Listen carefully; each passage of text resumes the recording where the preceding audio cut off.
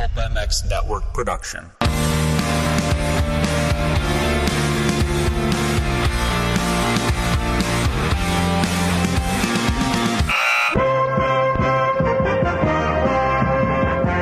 Welcome to the Pulp Hockey Show with Ray Ferraro and Steve Mathis. Support the show by clicking the Amazon banner on pulphockey.com before shopping. Follow the show on Twitter at Pulp Hockey. Subscribe on iTunes and find us on Stitcher or your favorite podcast app.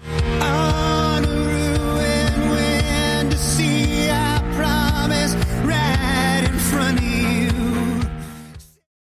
Welcome, everybody, to another edition of the Pulp Hockey Podcast with Ray Ferraro. Thank you for listening. Get it on iTunes. Get it wherever you get podcasts from. Please download, subscribe, leave us a review. We'd really appreciate it.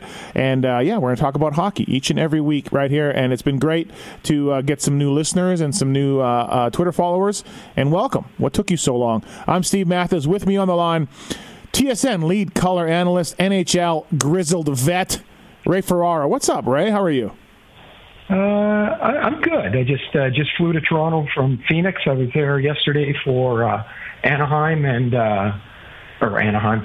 It tells you what happens when the games start coming together. I was there for Ottawa and Arizona, and my first time seeing Arizona live this year. Yep. And I know Ottawa is at the stage that they're at, but holy, did Arizona look good?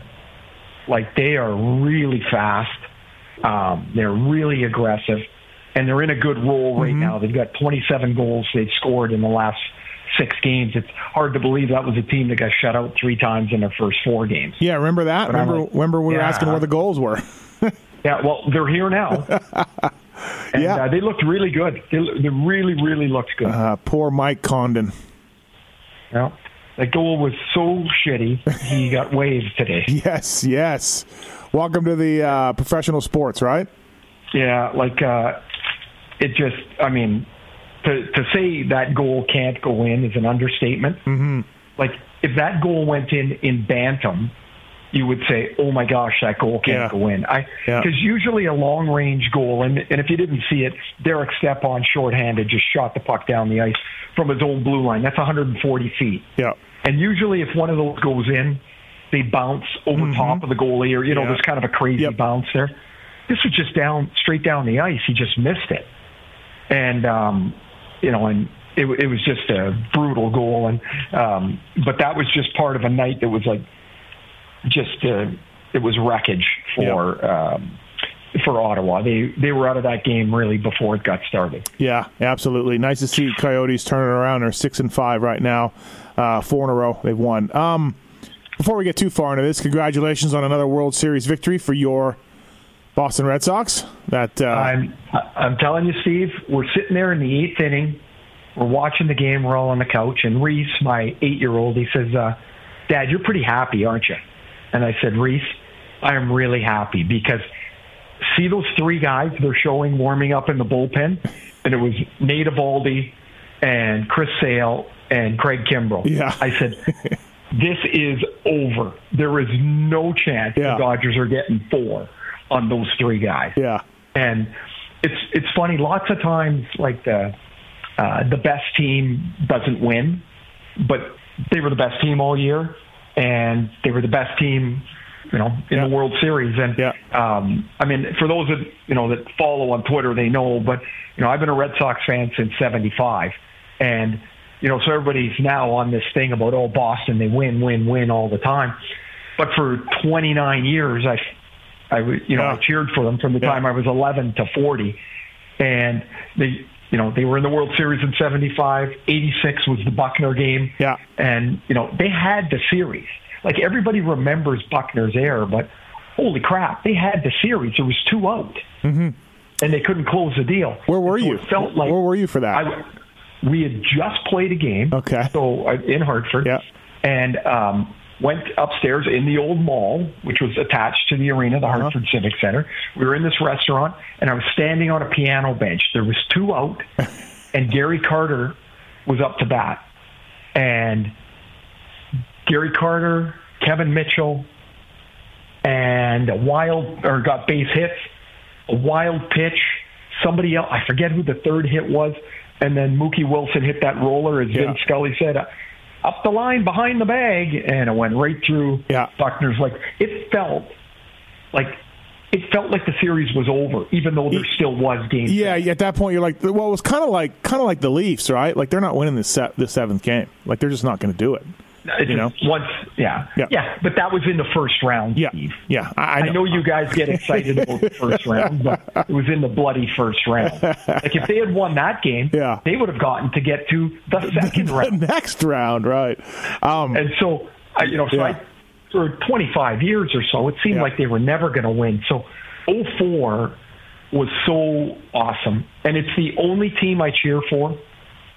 So I get why, when I see the lunacy of fans, for hockey, their hockey team, I get it only because I kind of feel that way about the Red Sox. Yeah. So it was really cool, really fun. Yeah, well, great job, Red Sox. Awesome. Everyone's happy for you. So actually, no one is happy for you, Boston. Like I said on Twitter this week, I'm conflicted about David Price. I thought he was a great dude in Toronto and in Tampa and in Detroit, and then kind of pissed me off with the whole Dennis Eckersley thing, and I didn't like him, and he was complaining all the time, but yet now he wins 2 key playoff games, so he gets some redemption. I'm confused about David Price. I don't know how to feel about him. The other thing about Price that I find interesting is that his teammates seem to really like him. Yeah. Unless I'm missing something. Right. They speak of him, in really great ways. And I'm like, well, I don't really know what happened with Eckersley. I don't like it. I don't like that there's any reason to make a big scene. If you got a problem with him, go tell him. Now, he was defending Eduardo Rodriguez because Eckersley had criticized him. Yeah. But still, like if you're, I don't know, that seems like a bit of a grandstand play to me. Yeah.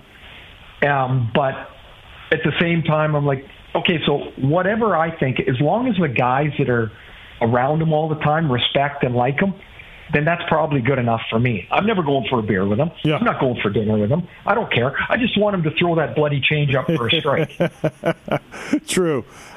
Hey, let's move on a little bit. Happy Halloween to you. What's your best win a game, throw a Halloween party the next night or the night of the game, and everyone gets hammered story of the NHL days? Well, first of all, I hate Halloween. Wow, okay. All right. Next to St. Patrick's Day, it's the stupidest thing. Like, do you need an official day to drink? Yeah, no, right. I get your point St. there. Patrick's Day to me, like that's like, I get it. Everybody gets to get out and have 78 beers, and the Irish say, St. Patrick's Day is amateur hour, and but I don't know. I never get into, and I hate dressing up. I can't stand it. I don't know why. I've always hated it. The Grinch is on line 4 for you, Ray. Well, if Cammie suggested let's go to a Halloween party, I'd get into the thing and go, but I wouldn't like it. But as far as one year, this is my favorite Halloween party memory sort of thing, was we had our team in Hartford was really a close team because everybody was about the same age. We were all kind of at the same stage of life and stuff. And so a lot of guys lived in this townhouse development. And so we had rented this clubhouse part, and that's where the party was. And my recollection is we got there at 7:00, and by 8:30, it was an absolute shit show. Like, you know how you don't even really have a high expectation for anything? Right. And it just kind of rolls on, and all of a sudden you're like, oh my God, this is crazy. Yeah, you're like, I just wanted a couple of beers with a buddy, and next thing you know, it's a rager. This was, I mean, and it was just us. So there's like, 22 or 3 guys and 22 or 3 or 30 women or whatever. It was just, but I mean, there were some buddies there too, but it was just like, it was totally like we were playing drinking games with cards, and guys had like, for whatever reason, guys had like wild costumes. one of the guys was on roller skates. I remember this. And he was in a trench coat. So every time he opened the trench coat, you can imagine what flew out of there. Yeah. But it was about 4 feet long. And so his girlfriend, who was on roller skates too, would drag him around by this hose, basically. This prop. Oh, it was. Oh. And so, like, the first time he opened his coat up, man, like, the room just exploded. It was so good. And so it was nothing, it was nothing like, nobody was, breaking things or anything, but it escalated so fast into, oh my God, this is like, we were playing a card game, and like the card game was something stupid, like if you got a heart and the card in front of you was a club, you had to guzzle your drink. Like something stupid. Yeah, something where everyone was just drinking, right? Yeah, it wasn't even really a card game, right? It was no game to it. And then, so anyways, it was, we had a great time, and we, the next day we had to go back and clean it up. And, when you walk back into the scene of a party the next day, it's like, oh, man, it smells like beer. There's bottles everywhere. So it looked like a train wreck, but we had to practice too. Well, I was going to ask you, was there practice the next day? Yeah, there always is. You never get a day off after a Halloween party. And everybody knows it's coming, and it's a rotten 60 minutes, but you got to do it. Yep. And you get out of there and you feel, I don't know, marginally better. Right. But sweated something out. Yeah, but it was, I mean, that's the one I always remember. I bet. All right, let's tackle some topics. We'll take some questions from people on Twitter. We got the Ray Ferraro game of the day as well. So Austin Matthews, he's out for a month at least, shoulder issue. And where have the goals gone for the Leafs right now? I watched the game. It was Monday night against Calgary. Just nothing was going on. Just the third period, they had one shot halfway through the period. I was okay with Austin getting hurt in the sense that Tavares can step up and Kadri can step up and everything's good. But, yeah, a little disjointed the Leafs are. I thought they were lucky to take those two games from Winnipeg a little bit. Yeah, I mean, it's, after those first 2 weeks of the season when it looked like they were going to score 1 million goals, all of a sudden everybody gets their lineups in order, and, it's impossible to be that successful all the time because you just can't be, because the other players in the league are good too. Their power play wasn't going to work at 50%. And all of a sudden you've hit a bit of a skid. So while that was probably an outlier that they were scoring so much, not scoring at all is probably an outlier too. But this is where Matthews' injury really impacts Toronto, as well as being one of the best players in the league. This is where it really impacts him. Those top two lines for the Leafs, they better score, because their bottom two lines are never going to score. Mm-hmm. Like, you've got Andreas Johnsson, who's got 6 shots in seven games. His centerman is Par Lindholm, who's got 1 goal. And Connor Brown's on the right. He's got 1 goal. And if you remember the goal, it was an empty netter that was going into the net that he raced in and pushed in the net in Dallas. Right. Anyway. That's right. I remember that. Yeah. Then you get to the fourth line, and you got Ennis, who's got 1 goal. Mm-hmm. Freddie Gauthier will never score. And you have Josh Levo, who's got, I think, 2 goals. Like, who is going to score from that group? So when I look at it, Patrick Marleau has to wake up. He's got 1 point in 3 weeks. Yeah. And I would be concerned that, this is the year that, things kind of go wonky. Right. Right? He's 39 years old. The wheels fall off, right? The wheels fall off for everybody. And they fall off fast. Yeah. But maybe not, but he hasn't even been remotely dangerous in the last 3 weeks. Mm-hmm. Then you've got Tavares. Then you've got Hyman, who doesn't have a goal yet this year. I mean, I love the way he plays, but he doesn't have a goal. You've got Marner, who's going to have to be the catalyst for the whole deal. Kasperi Kapanen's going to settle down into reality here a little bit. I mean, he was scoring every game. That's not going to happen for him, right? And so, you're like, Kadri's got a goal in 3 straight games. Yep. looks to have shaken out of his early season doldrums. But the guy for me, Marleau 1, but 2 is Jake Gardiner. I think Gardiner really has to get involved and start to drive a little bit more of the offense, because I don't know where all the goals will come from. And it makes you forget that 2 of their top 6 are missing. It's not just Matthew, it's still William Nylander. Yep. And eventually the Nylander thing comes up and bites you in the ass. And right now they got a big dog biting their ass right now, because they could use him. And before people think, Steve, that Matthew's injury really puts the ball in Nylander's corner to get a deal done, it doesn't. Yeah, you can't fold. You can't just all of a sudden throw money at him. Because it's not about now. The problem they have is it's about the long-term implication of this contract. And so they really have to try and figure out a way to get this deal done, whether Matthews is there or not, because at the end of the year, they got to sign Matthews and they got to sign Marner, and they have to be prepared that somebody might drop a hellacious offer sheet on them. Yep. Which could happen. For one of those 2 players, it could happen. We got 30 days left in this thing. 30 days, one way or another. Yeah. And, just think, we'll think ahead to the summer. Do you think Lou Lamoriello would think about Mitch Marner? I do. Yeah. I do. Yeah, he knows the player. He knows the contracts for the team and everything. Right. Yeah. And what if Arizona drops a 20% offer, like the max to the cap, on Matthews?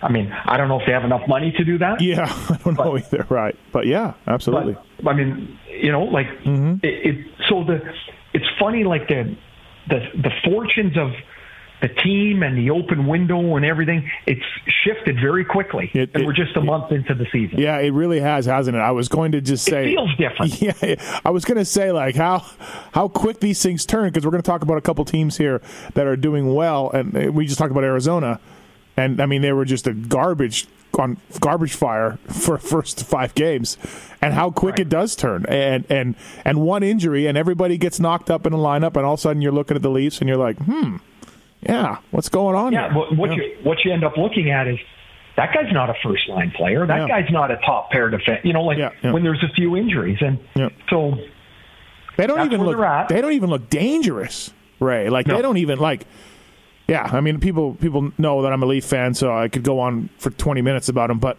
yeah, but I won't let you. Good point. They just don't even look, remotely dangerous, really. And you're just like, oh, boy. So they've got to find a way to be a little better, a little more committed. They can't think that, and this has probably been a pretty good lesson for them, or reminder that your talent can only dance you so far. You still got to have your work boots with you, and which of course is one of Babcock's favorite things. So. He'll be able to really drill his message home. So they play Dallas tomorrow. This tomorrow would be Thursday. And, Dallas is coming off their first road win of the season. And if you're, I always believed this when I would play a team, or we would go play a team, and the team was playing really poorly, that we were going to go play, I always worried about that game, because you're like, they can't lose all the time. Right. They're going to play well eventually. So I would be, tomorrow, if I were on Toronto, if I were playing for the Leafs, I would be worried that Ben and Sagan haven't scored in 7 games each. Yeah.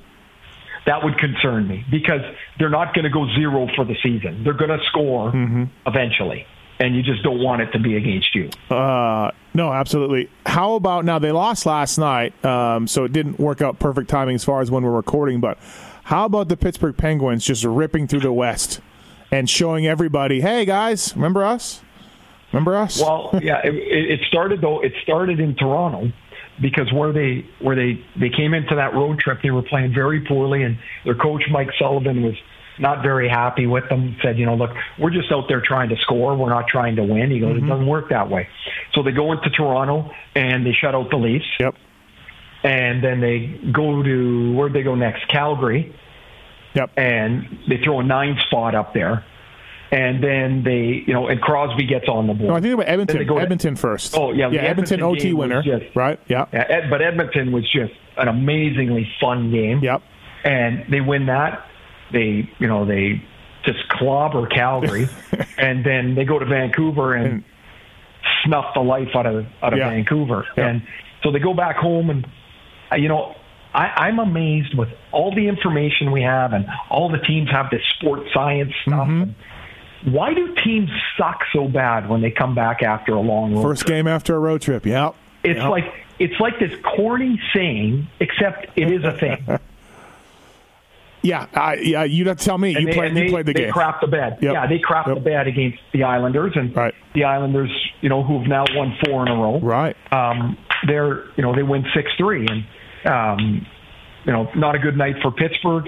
A lot going on in that city right now with the terrible tragedy, and the Penguins that were, quick to support as I think.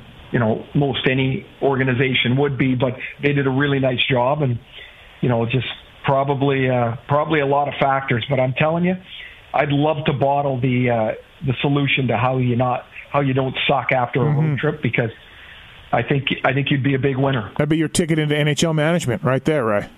That would be it. It would be my ticket in and my ticket out. I'd sell it, and then I'd be out. Right. When it's 9-1.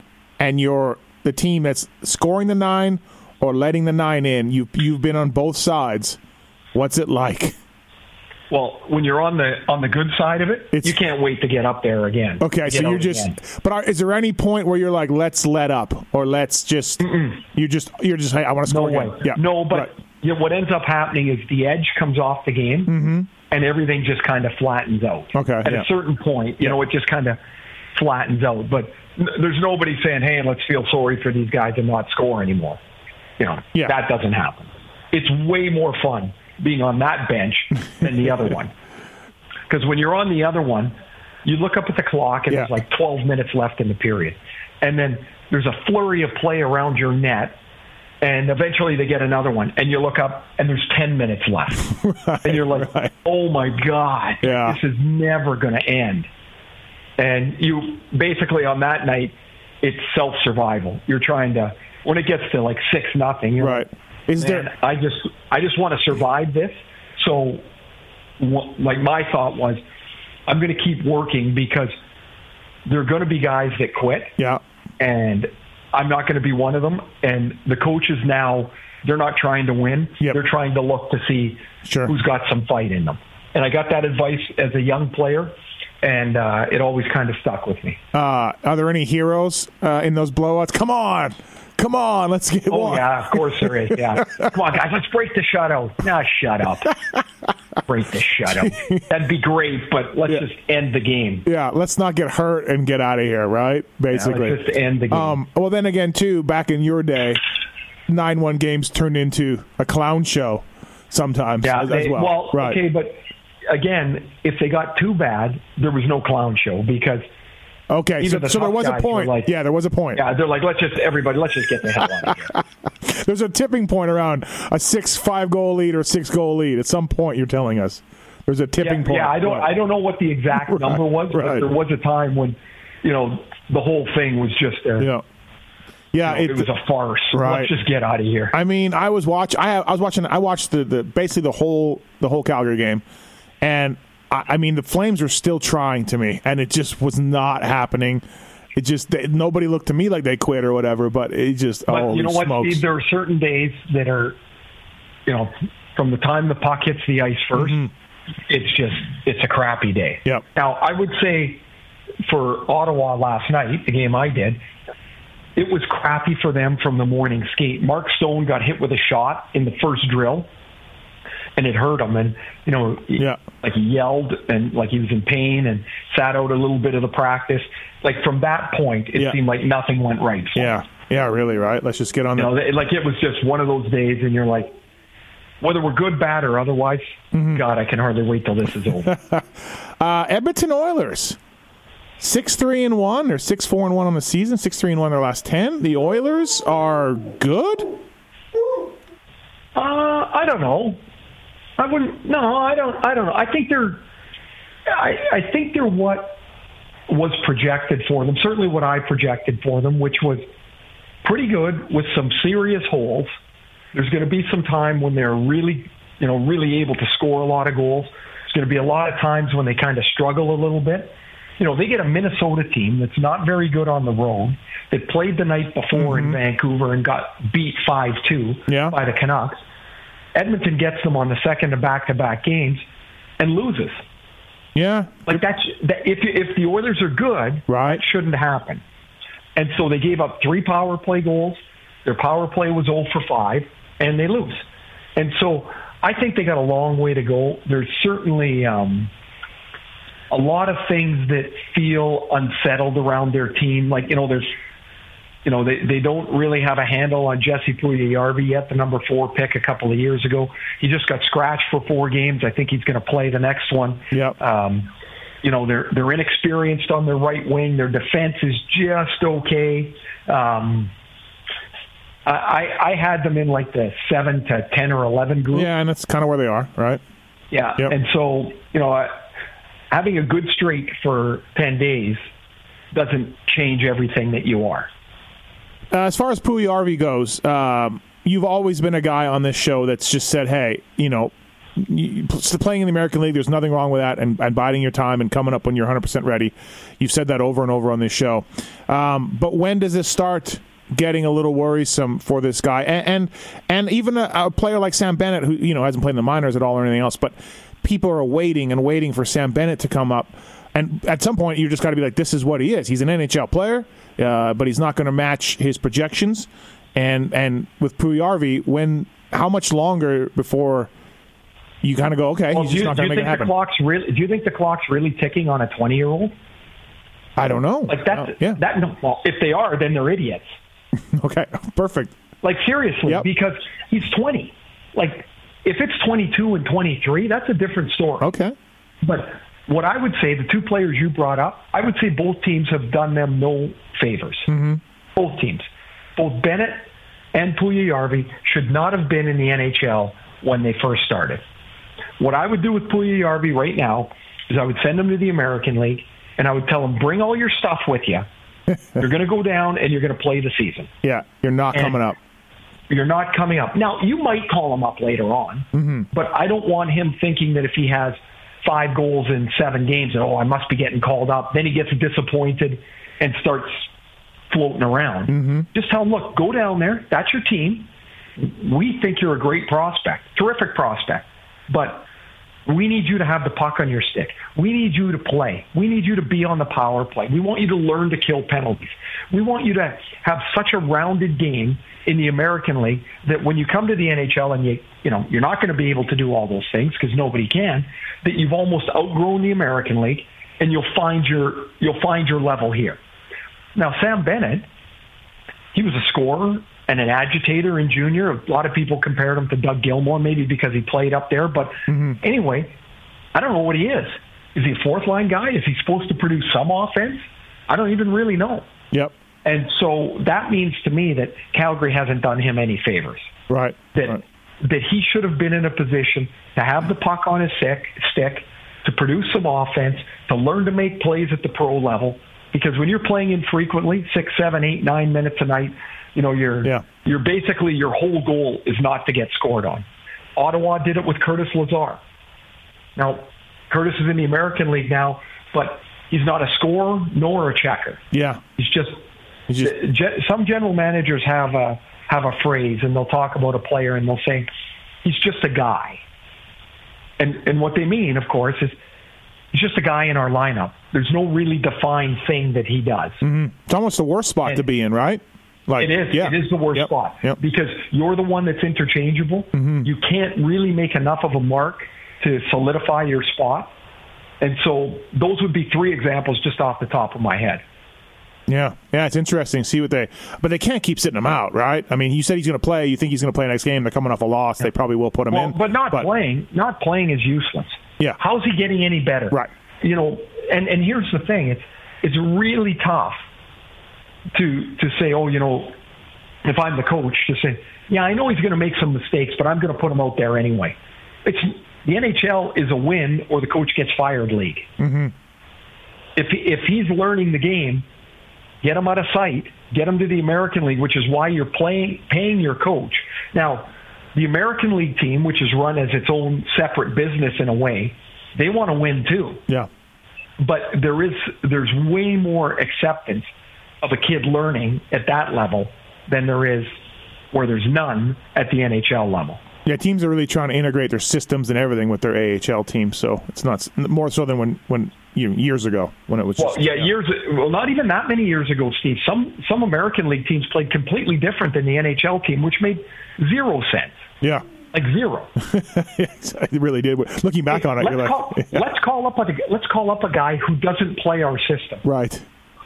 And we need you to help out tonight. Yeah, you got one practice, okay. And here's what we need you to do, and good luck. Yeah. Bad idea. California teams right now, the Ducks and the Kings, struggling. Anaheim has lost 6 in a row.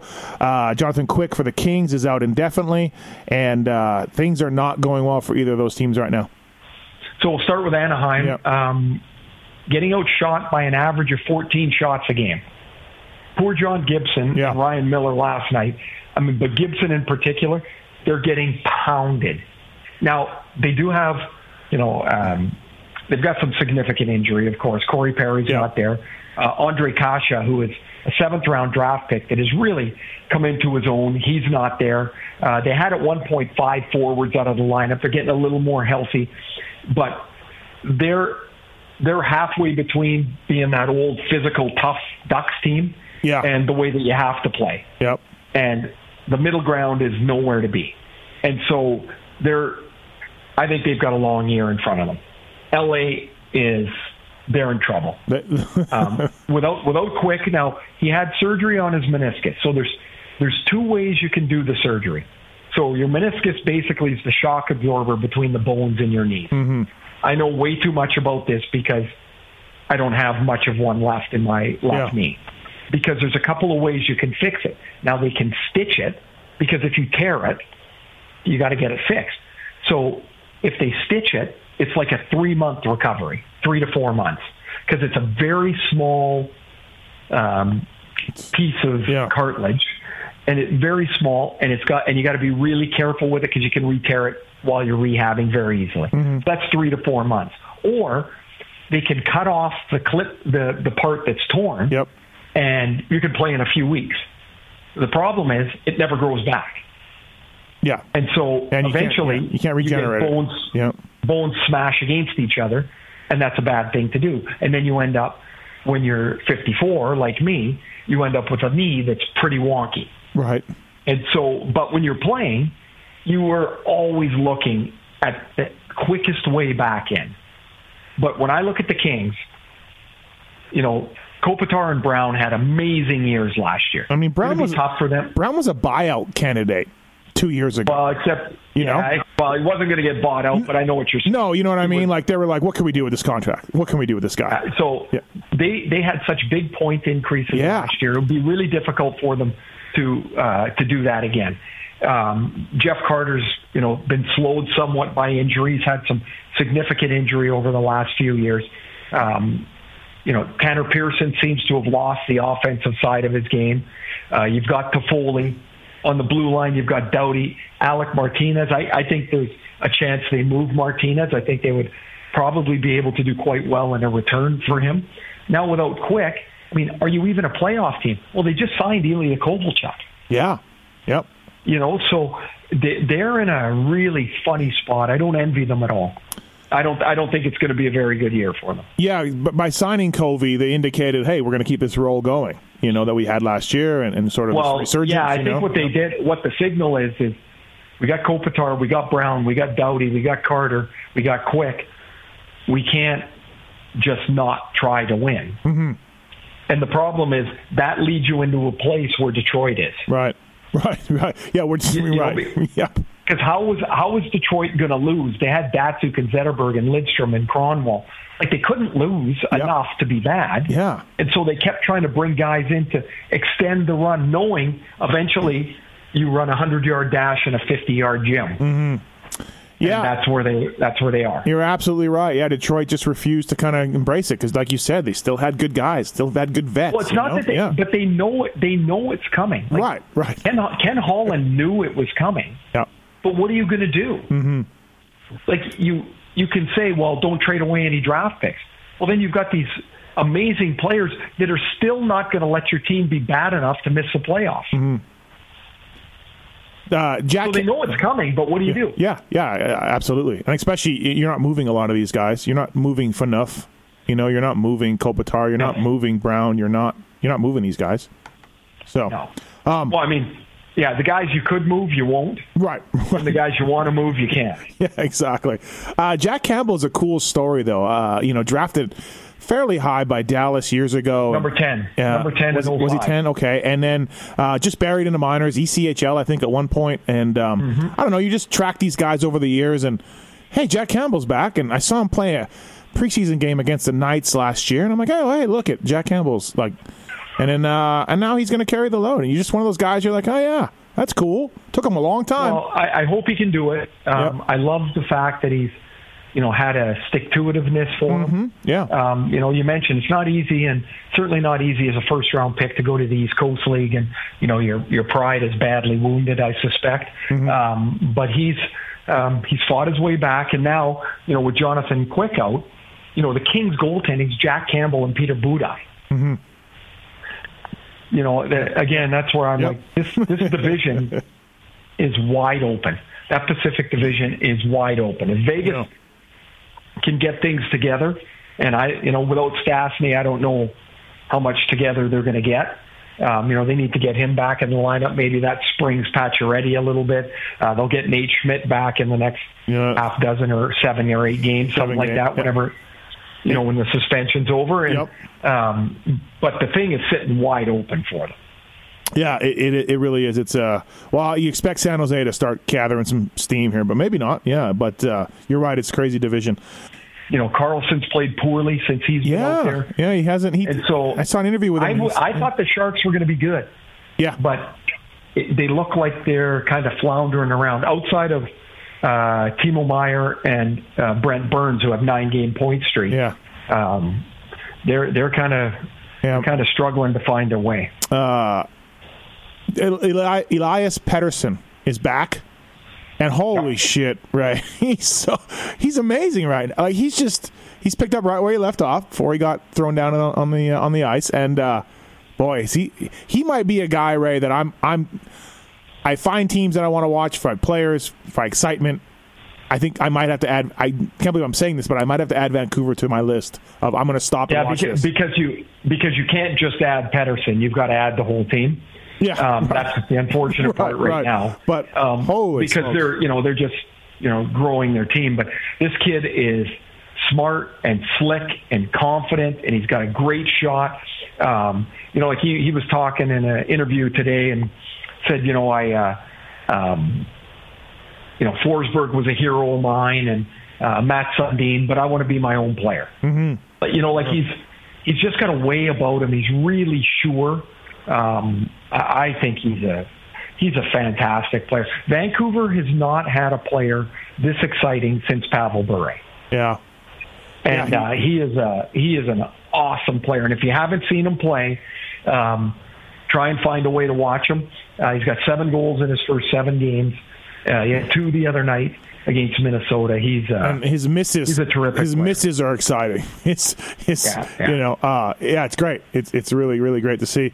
All right, okay. So something we wanted to get in last week. By the way, lots of tweets and texts and things like that about the Alan Walsh guest appearance last week. Alan was awesome. Yeah. And we'll get him back later in the year for sure. But he is. That was really interesting. It was really. So one of the things I want to talk about to you about was the UFAs that are coming out at the end of this year. Usually these lists are they're cultivated and they end up, all the guys are gone, but everybody signed and July 1 is not that exciting. But I wanted to, while we have it open and we have some guys to talk about, I wanted to get your opinion on things and talk to you about what you think is going to happen. So here's just a few guys that are up UFAs this year. Obviously Erik Karlsson.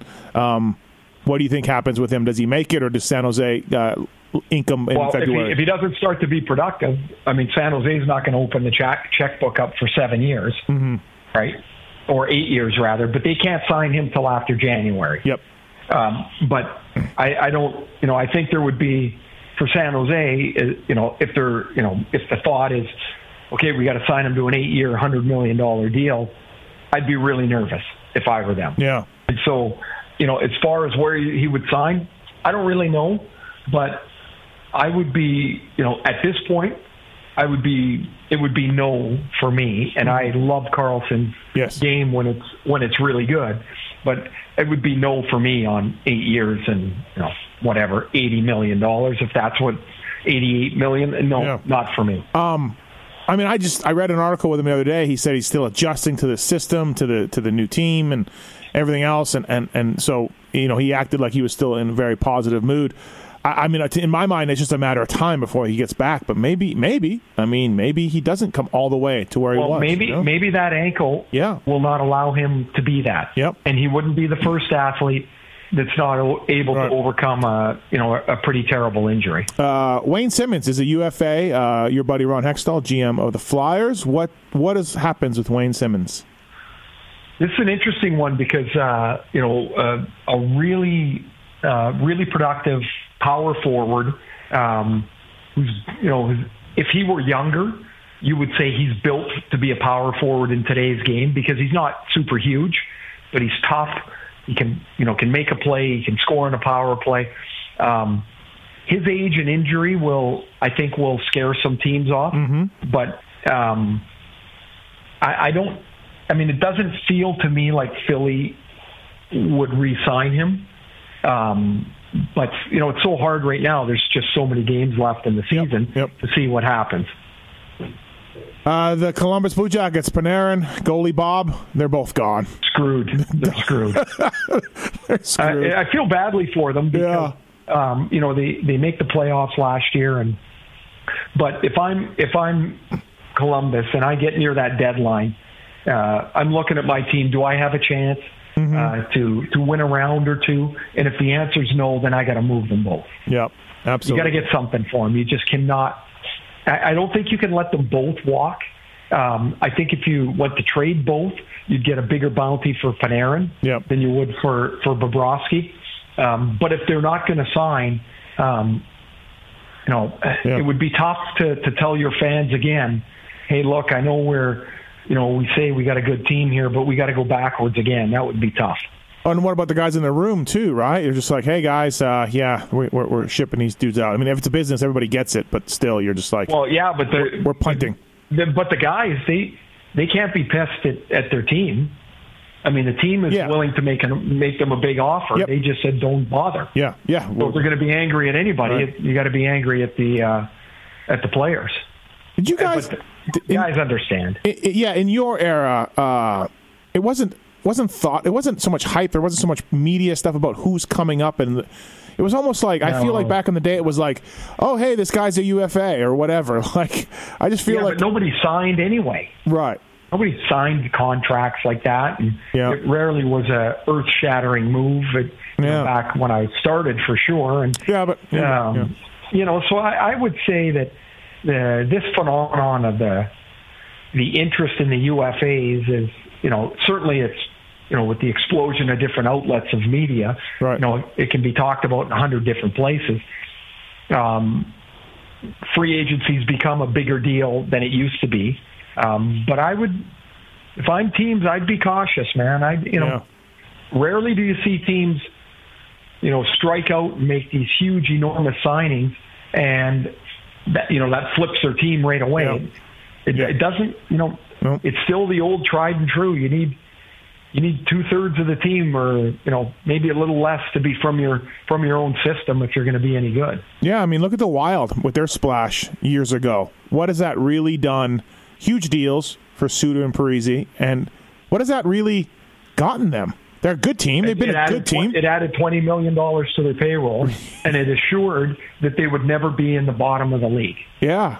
You're just like, okay, we got these two guys, and it is what it is. We're just going to be a good team, but we're never going to be a great team. It hasn't put them over the top like they had hoped. Nope.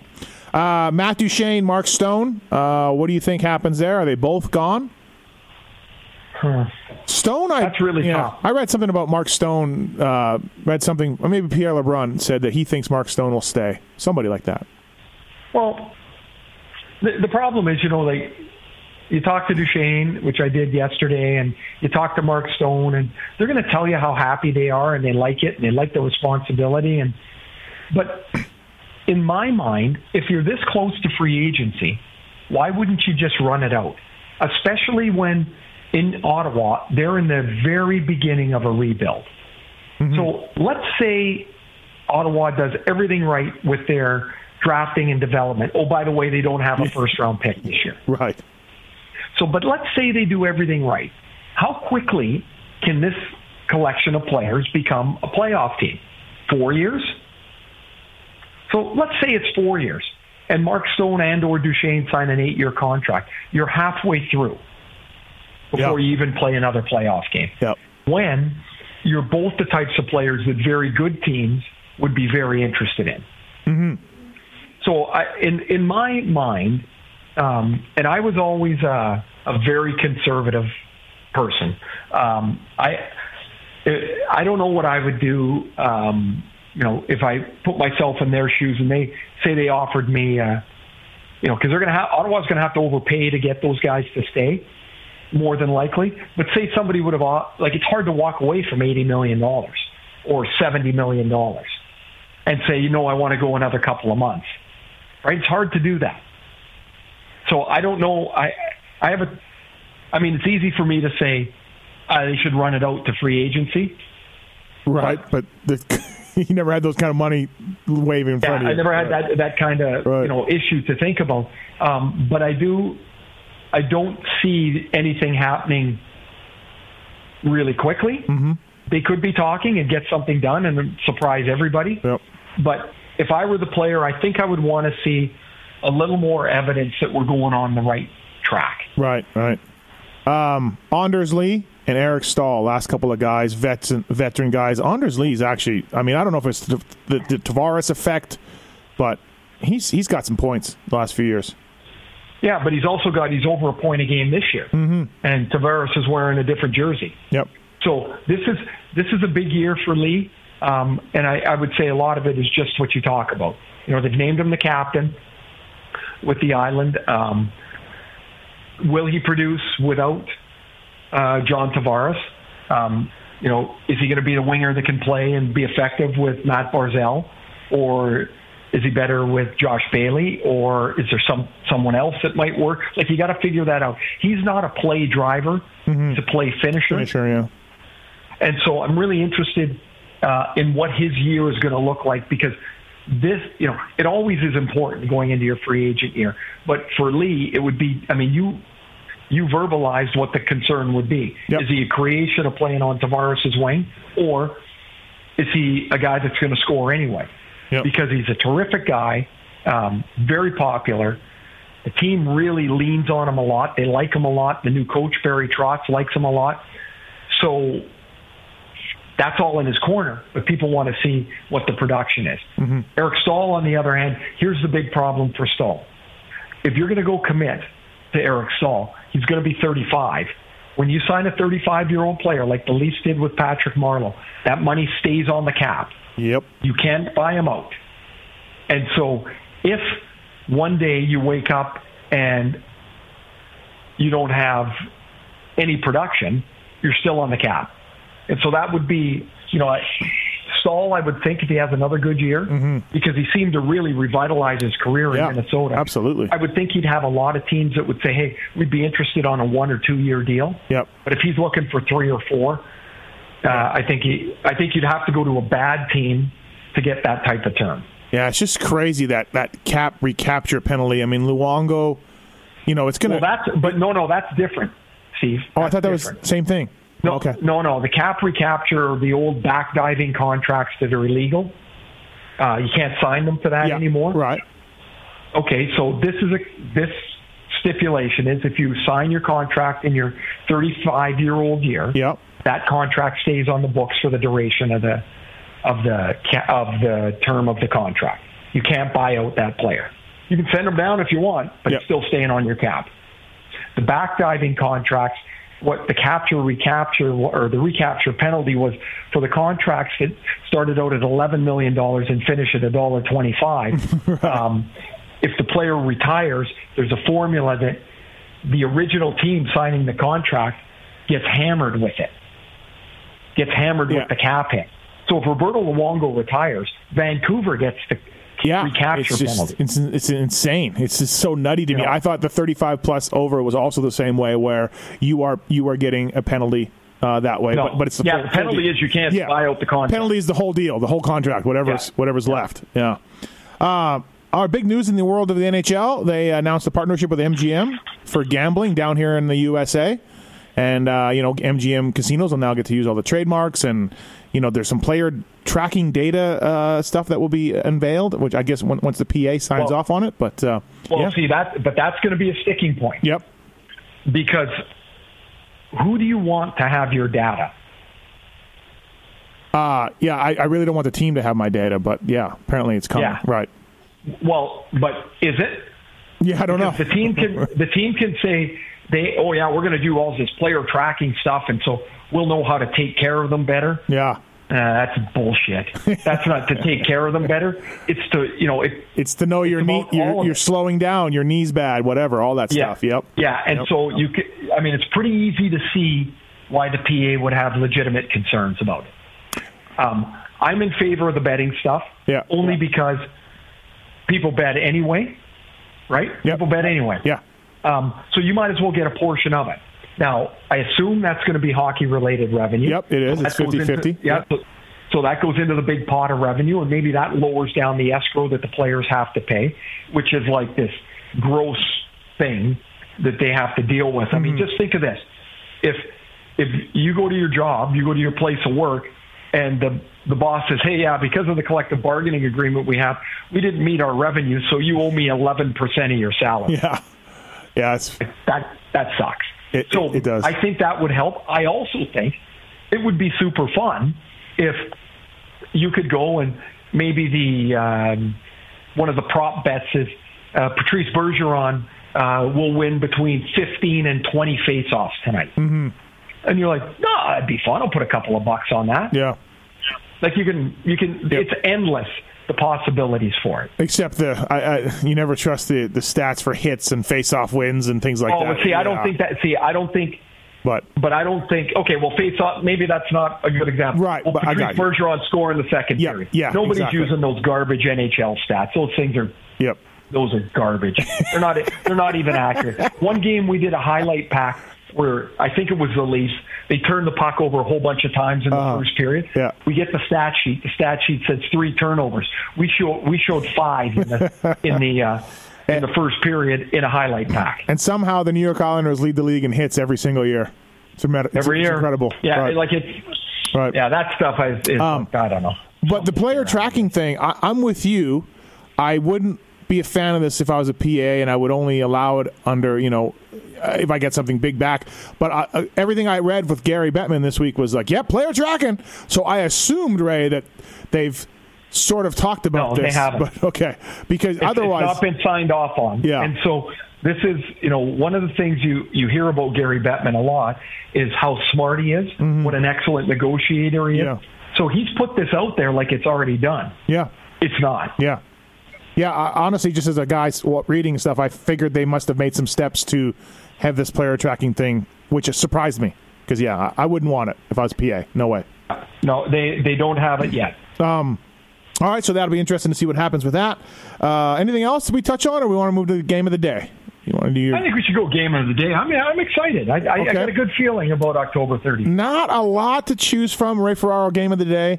I had one that wasn't a Thrasher one that wasn't very good, but instead I went with October 31st, 1991. You are playing for the Islanders and against the Blackhawks, and you lose the game. Steve Larmer scores with a minute 14 left to win 4-3. So Larmer has a late goal, sends you guys off in a foul mood for Halloween. You have 2 assists, plus 1 on the night, 6 penalty minutes, Ray. Interference, holding, cross-checking. Very angry, Ray. Well, interference, probably out of position. What was the second one? Holding. Yeah. Yeah, well, definitely out of position. Yep. And cross-checking. And the third one, cross-checking. I'm assuming that would have been around the front of the net. Right. But you never know. But Steve Larmer, really terrific player. Man, he was good. Him and Denny Savard were so good together. Hard to handle. Your assists, same guy scored, same guy got the other assist. You want to take a guess? 1991. I wouldn't have been with Hogan Flatley yet, I don't think.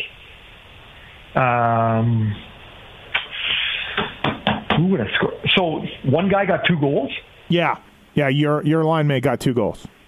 Have we? Okay. No, it was Benoit Hogue. Was it Hoagie got 2? It was Hoagie got 2. It was a little. I thought that was a little early for me. And who was on? Was Flats on the other side? No, it was Jeff Norton, defenseman. Naughty. Yeah. Naughty from Boston. Yeah, Norton. So basically Norton passed it to you. You passed it to Hogue.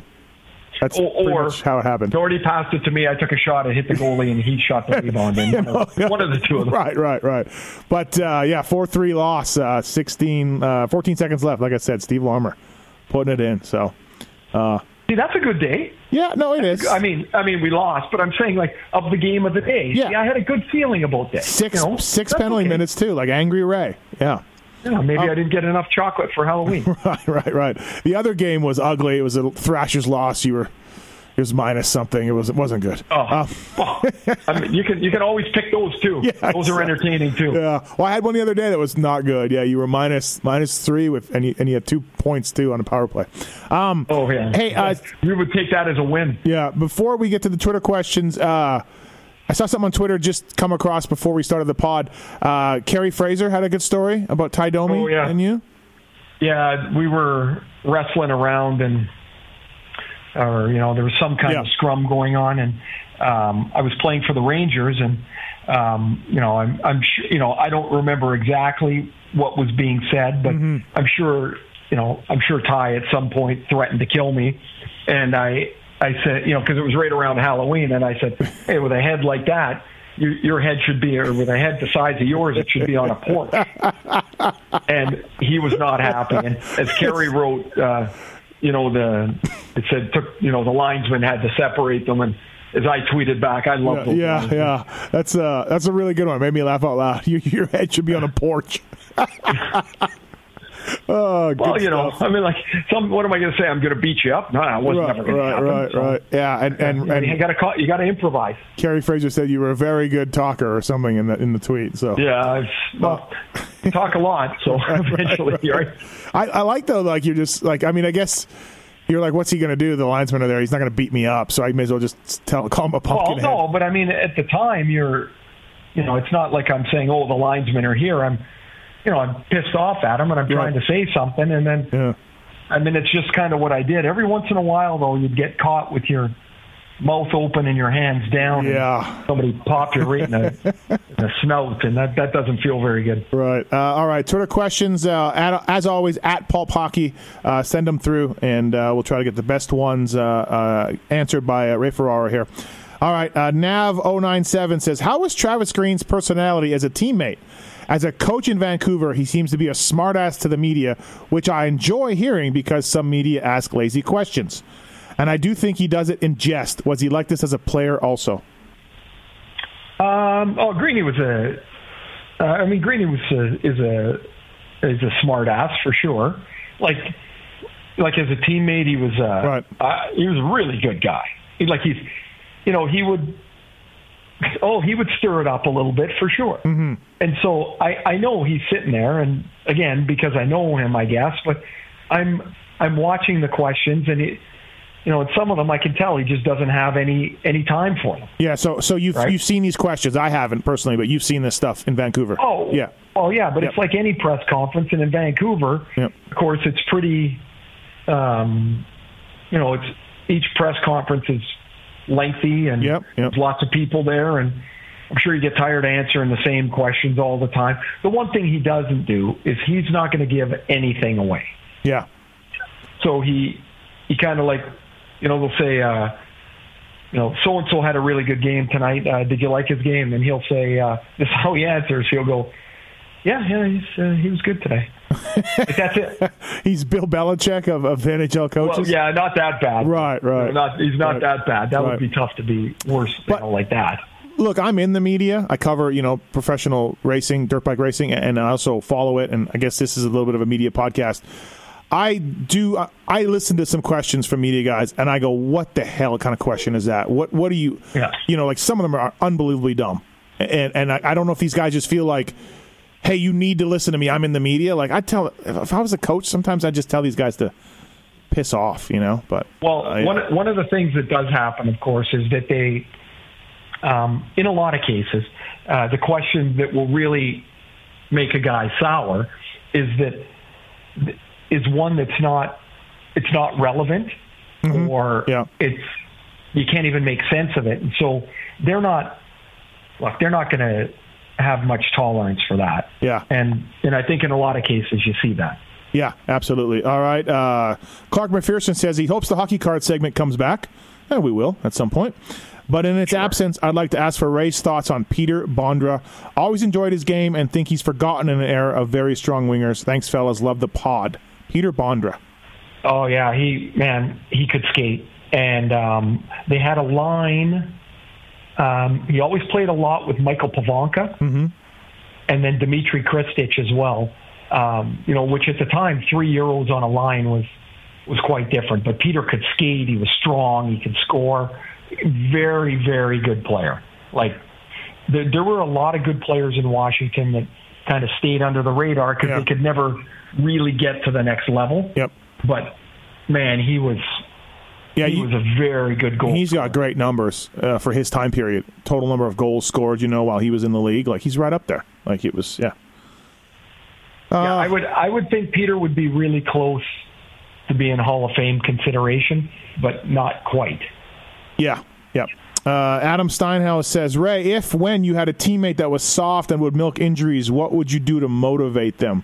And the only reason I asked this question, because I don't know if it really happens, but Jeff O'Neill, your buddy at TSN, has a good story about Radim Verbata in the Hurricane days. Yeah. And I was thinking to myself, maybe this stuff really does happen. Maybe Ray really did get on someone.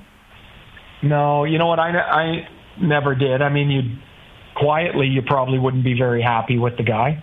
But I mean, I'm not going to go and tell some guy to suck it up and hey, I don't think you're hurt. Like, that wouldn't. Would other people do it? But would other guys do it? Not to my knowledge. No. I mean, there would be some guys that the guy would get banged up and you're like, oh, he's done for tonight. Like, you just it was just no question. He was done. Yeah. You're just like, all right. Like, I picture Messier, when you're at the Ranger time in that 95 season, him coming up to somebody and be like, you're playing. That's it. Well, maybe it's in the playoffs where you go up and you say, hey, look, we really need you. But I can't imagine too many instances where guys were like, hey, you're a puss, get back in the lineup. Right. Okay. Dustin Williams said, how did you and I meet? We have, and how did I convince you to do a podcast? We have a mutual friend up in Vancouver. That's how we met. Yeah, good dude, Jeff Williams. Yep. And we met through Jeff, and somehow he suggested, hey, you guys should get together. Yeah. Well, I do a lot of podcasting in the motocross world, and I do really well with it, and I enjoy doing them. And I always heard your radio hits, and obviously watched you on TV, and I'm just like, every time you did a radio hit, either on 1050 or what do you do in Vancouver? 640? What do you? No, 1040. 1040. That's it. And 1050 in Toronto. When I listen to the podcast, I'm always like, it's only 7 minutes or 8 minutes. I want more Ray opinion on things. So that's how it worked for me. I mean, it was a pretty easy connection to Jeff, and then I don't know, it didn't take us very long to go, why don't we try it? We'll see if we like it. Right. And it's been fun. Yeah, I think people really appreciate your honesty and you're able to tell a good story, and this is just a longer format, to breathe and let more of your opinion out than a quick radio hit. So all right, Lou Siffler says, Ray, besides Trail Memorial, what was your favorite minor hockey arena to play in and why? Oh, when I was a kid. probably the old rink in Penticton. It was just I loved the way it was built. It was built like an old barn, basically. Mm-hmm. Like the term barn, like, oh, it's a great old barn. Right. None of the arenas look like barns, but the old ones, they have the barn shaped like a half moon, if you will. Uh-huh. And that's what the Memorial Arena in Penticton was built like. I loved playing in there. I thought that was a cool rink. It was a little smaller. Mm-hmm. Seemed like it seemed like it was a faster game. I liked it. I haven't been there for 20 years, Ray, maybe 30 years, but wasn't Brandon a pretty cool, unique arena? When you or did I go to another one or something? No, Brandon's been totally renovated. Okay. But back in the day, we'd go on the road. I got to tell you this, like, about Brandon. I mean, it was nice. Okay, it wasn't anything special. All right. No. Okay. I seem to remember being something unique, but maybe not. All right. Okay. We'd go on the road, and they'd have like the agriculture show or something, and you'd come in, and the whole place smelled like horses. Right. You'd be like, "Oh my God, smell this place!" Right. That was our rink. Cam McIntyre says, what is Ray's strangest experience playing on Halloween? You talked about the party, obviously. Would you have a strange opinion? I don't have one playing, but okay. I do have one as a fan. We were at a game in Vancouver on Halloween, and I don't know why the thing was rowdy, and you could tell everybody was all sauced up, and lots of people were. And in the third period, this guy, like, the whole place starts, roar and cheering, and this guy had climbed up on the netting behind the net. I don't even know how the hell he got up there. And so, so he jumped and must have grabbed the top of the glass while the play was at the other end. Nobody was watching, and he was halfway up the netting, just hanging there. No one noticed it. And then all of a sudden, everyone's like, "Oh, look at this!" Right. So, Tyrell Getz wants to know, what goalie seemed to have your number when you played? Well, I never scored much against Buffalo, so Darren Pupil would have been there at the time. Yep. That was a tough. That was always a tough place for me to score. Well, Marty Brodeur was, not like he was a piece of cake any time. Trying to think. You did say that you scored a lot on Patrick Waugh. You said yes, that. I did. Yep. Yeah. I think the third most in history behind. Well, I know it is because I was just talking about it the other day. It's Owen Nolan had 19, Kevin Dineen had 18, and I had 17. Oh, okay. Brooks Zach pulled up a YouTube video, and a scouting report on you popped up. Did you see this? No. He has. So this is Penticton Tier 2. Ray Ferraro posted impressive numbers last season with 65 goals, 132 points in 52 games. He has tremendous stats and is a tremendous skater, Plow said. Larry Plow. Larry Plow. Considered an outstanding goal scorer with explosive speed. He's got a little Gretzky in him, Bill Dineen said. He's got great anticipation. Wasn't that nice? Old Billy Dineen, Foxy Dineen, Kevin Dineen's dad, who was the head scout of the Whalers at the time, and he was responsible for him and his scouting staff. They drafted in the same year his son Kevin, Ulf Samuelsson, and myself. Yeah, pretty good. Not too bad. What's the best? Good scouting report. I don't mind that. Yeah, a little bit of Gretzky. You'll take it anytime. Richard Levoy says, "What is the best prank players have either pulled on Ray or what he's done to a player? With his personality, he seems like he could be a good joke." Okay, well, these are a couple of things I like to do on the road. So, you get on the escalators? Yeah. And like the moving sidewalks in the airport? Mm-hmm. If you get to the top of the escalator or the end of the moving sidewalk first, I like to shut them off. That's a good one. Well, I'm already at the top. Yeah. And so if you could get fast enough on one of those moving sidewalks, you get 500 feet down the hallway and turn the thing off, and guys would be sour. One time in Boston, we were coming in for a game, or for a pregame meal, and the bellman standing by the base of the escalator, and all the meeting rooms were to his left. Mm-hmm. And I walked up and I said, I was first off the bus, and I said, "Where's our meal?" And he said, "Over here in the meeting room." Mm-hmm. Well, I just got on the escalator to go up. Oh, yeah. But the meeting room's on the bottom. Right. But nobody ever asks. You just follow the guy in front of course. So right. guys must have seen me ask. So they all get on the escalator. And we go up to the top, and then I just stepped around and went back down. And guys are like, you're such an idiot. Like, why would you do that? And like, I love that. You loved it, yeah. Now, the best prank ever played on me, I don't know where I told this story, but I don't think I told it here. It was Benny Hogue.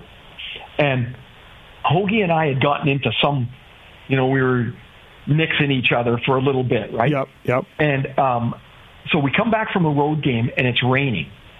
And so we're driving home. It's like 1 a.m. I turn my wipers on, and my window's foggy, so I turn the defrost on. And I got it going, but I can't see because it's not defrosting. I'm like, what the hell is going on? The wipers are going. So I'm looking literally out my window, like the driver's window, to drive home because I don't want to stop, right? I want to go home. And so finally I get home, and I'm so sour because the windows never stop defogging. They never defog, so I'm thinking something's wrong. I get out, and I smell like menthol. And so Hoagie had taken Vicks, Vapor Rub, and covered my windshield. So you can't see it. That's a good one. But right. When I turned the wipers on, it was just smearing it back and forth. Oh, that's a good one. Oh, Hoagie, man, that is brutal. Did you get him back?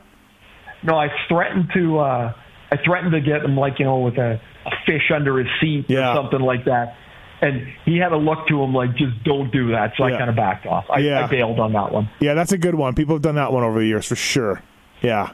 But I bailed on that one. All right. Last question for you. You talked about the odd last week, or maybe the week before, in Buffalo, of course, and the Boston Garden and Maple Leaf Gardens, and you've always talked about basically how they're kind of dumps, right? Everyone kind of romanticizes them, but they're really just, in your eyes, there's rats and there's rooms are small and they're not great. So Morgan wants to know, was there one or two of these that hold up to a fan's romantic notion of them? Was there one? Montreal Forum. Okay, the Montreal Forum for sure. Yep. I mean, that was beautiful. It was always well kept. It was I thought that rink was special to me anyway, but as I look back, that would have been the one out of all the rest of them. Like the odd that was brutal, and Chicago Stadium was dirty, and Boston Garden, like I don't even think rats wanted to live in there. So I would say that would be the one. The Forum would be the one that would hold up to to what the fans would see and what the fans would dream it might be like. I've been to a lot of these places and ballparks too. I haven't been to Wrigley, but I've been to a lot of the old ones, and I've been to a lot of the old arenas over the years. I never made it to the Forum, and damn it, I never will. I regret. Well, you can. It's there. It's a shopping mall. I've been bowling there. Oh, okay. Yeah, they have the center ice still dot there or something. Somebody told me. Yep. They still have that there, but it's not the Forum. Right. They do have the replica dressing room in the Hall of Fame. I don't know how close that is to the real one, but they say it's close. It's very close, and obviously it's not the same, but they built it as best they could to scale and stuff. Yeah, kind of neat. All right, that's it. Another edition of Pulp Hockey Podcast. Ray, you're in Toronto for the Dallas game, and guess what, buddy? We are going to see each other because myself and my wife are going to Toronto next week to see the Knights play the Maple Leafs. I hope this doesn't end in divorce for us, but well, is this where I say, "Oh, gee, I can't wait to see you"? Is that what I'm supposed to say? Yeah, pretty much. Yep, pretty much. I can't wait to see you. That was your opening, to be like, can't wait to hang out with you too, Steve, but I guess not. That's okay. Yeah, so that's the one. We'll have to, okay, yeah, great. Looking forward to it. Oh, awesome. Hey, look, I got to go. Cuthbert wants to grab a beer. I got to go, or whoever, Gord. Oh, you're here? Too bad. I got to go anyway. Right. Looking forward to that for sure, to see it next week. So it'll be awesome. We'll see you next week. We got a couple of things planned to do for the pod, so we'll get them all organized. Fantastic. All right, everybody, thank you for listening, and as always, Ray, thank you for your time. Thanks for the great stories and the education on the game of hockey. Awesome, guys. Everybody, thanks for listening. Thanks, Steve. Get your questions in. Let us know, good or bad, what you think. But we're pleased that our numbers are good. People are listening, and let us know what you'd like to hear, and we'll try to get to it.